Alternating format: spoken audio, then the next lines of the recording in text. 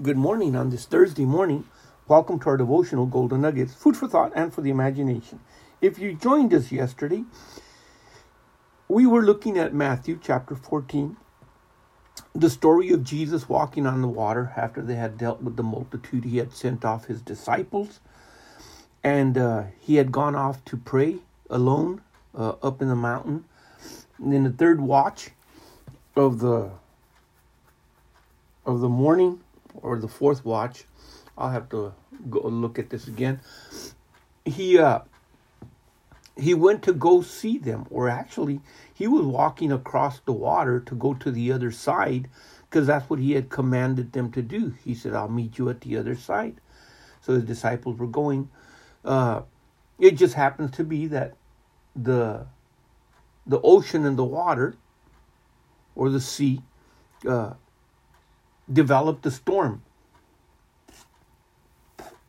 We are aware that the enemy can influence the elements, the physical elements of weather.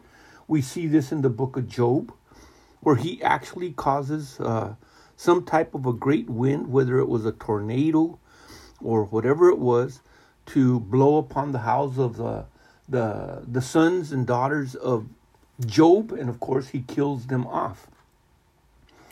On several occasions, we find that Jesus is on the ocean or on the sea, or on the water, and a storm just out of nowhere just arises. Of course, once again, the enemy trying to kill off Jesus. But yet, on one of those occasions, we find that Jesus is asleep on a pillow on the back of the boat, while his disciples are fearful. The storm is raging at its full blast.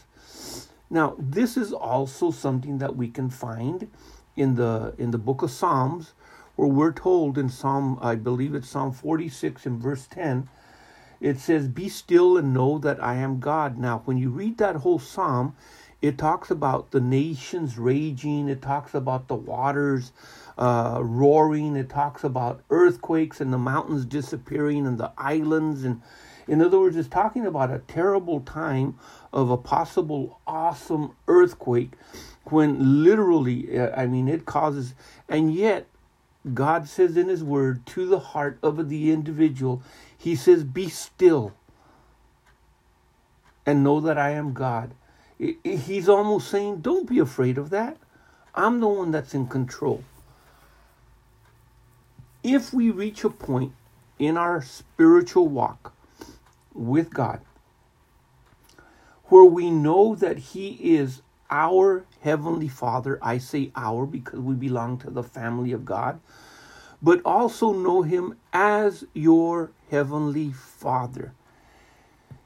Stop and think about a little child, a little boy, a little girl that is always depending upon daddy or papa or father, depending on how they call him, or as the Hebrews say, Abba. The little children that love their father and their father loves them, they will trust their father in any and whatever.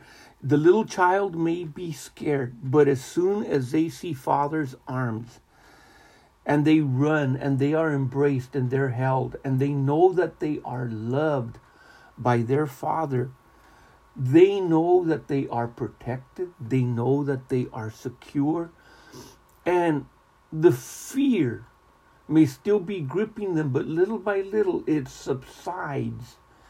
It seems to just disappear, because they're relying on that full confidence and trust that they know their father. They know that their father loves them. They know that their father cares. They know that their father will protect them. They know that their father knows what to do. Now that's in the natural. As we develop our love and relationship of knowing our Heavenly Father, the same begins to fall across. That's why in one of our studies we talked about in 1 John, in chapter 4, verse 18, that perfect love casteth out fear. Fear has torment. But perfect love casts it out. And we are made perfect, or when we are perfect, we walk in that love, and that love will cast out fear, no matter what it is that causes us to fear, knowing that our Heavenly Father loves us now, and He will love us throughout all eternity. He has made provision for protection. He has made provision for security. He has made provision for every area of our lives as long as we live here on this earth. And we can be going through the raging sea. We can be going through the raging river. We can be going through the fire. And yet we can say, He loves me. He cares for me. He watches out for me. He knows what is good for me and what is bad for me. And He will do whatever He does for my benefit. Well, just consider that. Let's look at the story. Matthew chapter 14. Let's go ahead and read that again. Starting with verse number 22. And once again, let's look at and extract some of the things about how quickly faith and fear and our confession is tied to it, how it can go one way or another just as quickly.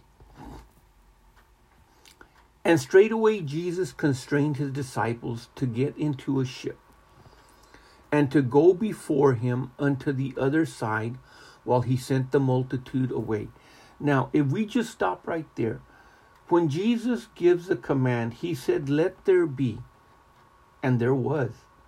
He created the heavens and the earth. In the beginning was the Word. The Word was with God. The Word was God. And all things were made by Him, and without Him was not anything made that was made. When He speaks the Word, it comes to pass. When He speaks the Word, it's a command, whether it's creating the heavens or the earth. And the book of Hebrews in chapter 1, verse 3, that He's sustaining all things by the word of His power. Jesus spoke the word, and the centurion's son was healed. And that's all he was told to do. Just say the word. I'm a man under authority. You're under the authority of God. I say to this one, go, and to this one, come. He goes and he comes. Just say the word. So Jesus, having said that, that should have been more than sufficient. That should have already imparted the confidence and the faith. Hey, Jesus told us, go to the other side. Whether we walk there, whether we swim there, whether we walk underwater, whether we fly through the air. In other words, Jesus has spoken, and He said to get to the other side. Verse 23 says, and when He had sent the multitude away, He went up into a mountain apart to pray. Now, let's stop and think. Jesus was always praying apart. Was He praying for His disciples that they wouldn't lose faith and that they would make it across? Remember, He prayed for Peter that he wouldn't lose faith when he knew that Satan was going to sift him and test him and try him. He knew that all of His disciples eventually, if the shepherd was struck down, they would be scattered. But right here, He went up into the mountain. Was He praying because He knew He was now going to have to get to the other side and there was no more boat? Or was He praying because He was thanking God for everything that had taken place with the multitude, and now He needed instructions as what to do next for the upcoming following events of either the night or the day of things? Or was it just pure fellowship that He was having? Whatever it was, He went up there to pray. And when the evening was come, He was there alone. Now stop and think about it. It's not like today. Okay, you have your phone, you hit that little button, and the light comes on the phone, and He's up there in the dark by Himself. The multitude has already gone away. We're talking, being out there. It's not like every street corner was lit. He's out there by himself. And he's up on the mountain. He's got to come down that mountain. And he's got to join his disciples. So what's the next event? We go from there that he went up to pray. But it says, but the ship was now in the midst of the sea, tossed with waves. How interesting. He's up there praying. Was he praying to resist the enemy that was going to try to destroy his disciples? All of them bunched up in one little ship? See, it's something to consider. It's something to consider because it involves a bigger picture than just simply his disciples trying to make it to the other side. But the ship was now, see, it was in the present. Well, while Jesus is alone up on that mountain, the ship is now being tossed in the sea with waves, and the wind is contrary. Anyone ever had anything that is contrary to what you're going through? Let's look at the word contrary. It means opposite. It means against. It means antagonistic. Something that is against us, something that is contrary to us, something that is opposite to us is not hard to describe. Anything that involves contrary means it is different and opposing our lives. And it says in the fourth watch, and that is the third 3 o'clock in the morning to 6 o'clock in the morning. So it's pretty dark. And in the fourth watch of the night, Jesus went unto them, walking on the sea. Okay, remember, the wind, whatever type of storm, whatever is taking place on the water, it's dark. Jesus had no flashlight when he was up on the mountain. He had no flashlight when he came down the mountain. He has no flashlight while he's walking on the water. I want you to see this. What light is guiding him? Because whatever light guides him must guide us. Walk in the light as he is in the light, and we'll have fellowship one with another, and the blood of Jesus Christ cleanses us from all sin. Now stop and think for a second here. In the book of 1 John, what we have just read in chapter 1 in verse 7, that he mentions this, I'll read it again. It says, if we but if we walk in the light, as he is in the light, we have fellowship one with another. And the blood of Jesus, his Son, cleanses us from all sin. Now, if we consider just what we have said there for a moment, what light was guiding Jesus? Just think about that. Was it a full moon? Could they actually see the full moon? Was it the stars? Was it a clear night? It says that the wind was contrary. It says that the waves, so whether it was a storm or whether it was a literal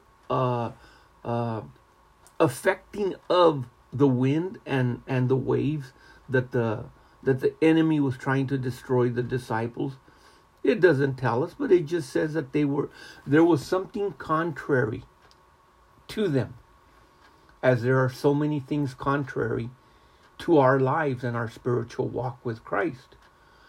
Well, the next event, it says, and when the disciples saw him walking on the sea, they were troubled. And the word troubled here means they were stirred up. They were agitated. saying, it is a spirit. Notice what comes out of their mouth. Saying, it is a spirit. And they cried out for fear. They were afraid. They were terrified. The word fear, for phobos, it literally means something that causes terror. To be alarmed, to be frightened, to be afraid, to be put in fear. See, nobody walks on water. It's not natural. In fact, it's contrary to natural things. Have we just hit a key? Then we must do things that are contrary to that which is contrary to us. Now consider that food for thought and for the imagination. It seems we've run out of time. Join us tomorrow. We'll continue with the story here and continue to extract as much as we can to learn from this object lesson that took place in the life of the disciples. But until then, the Lord richly and fully bless you. In Jesus' name, amen.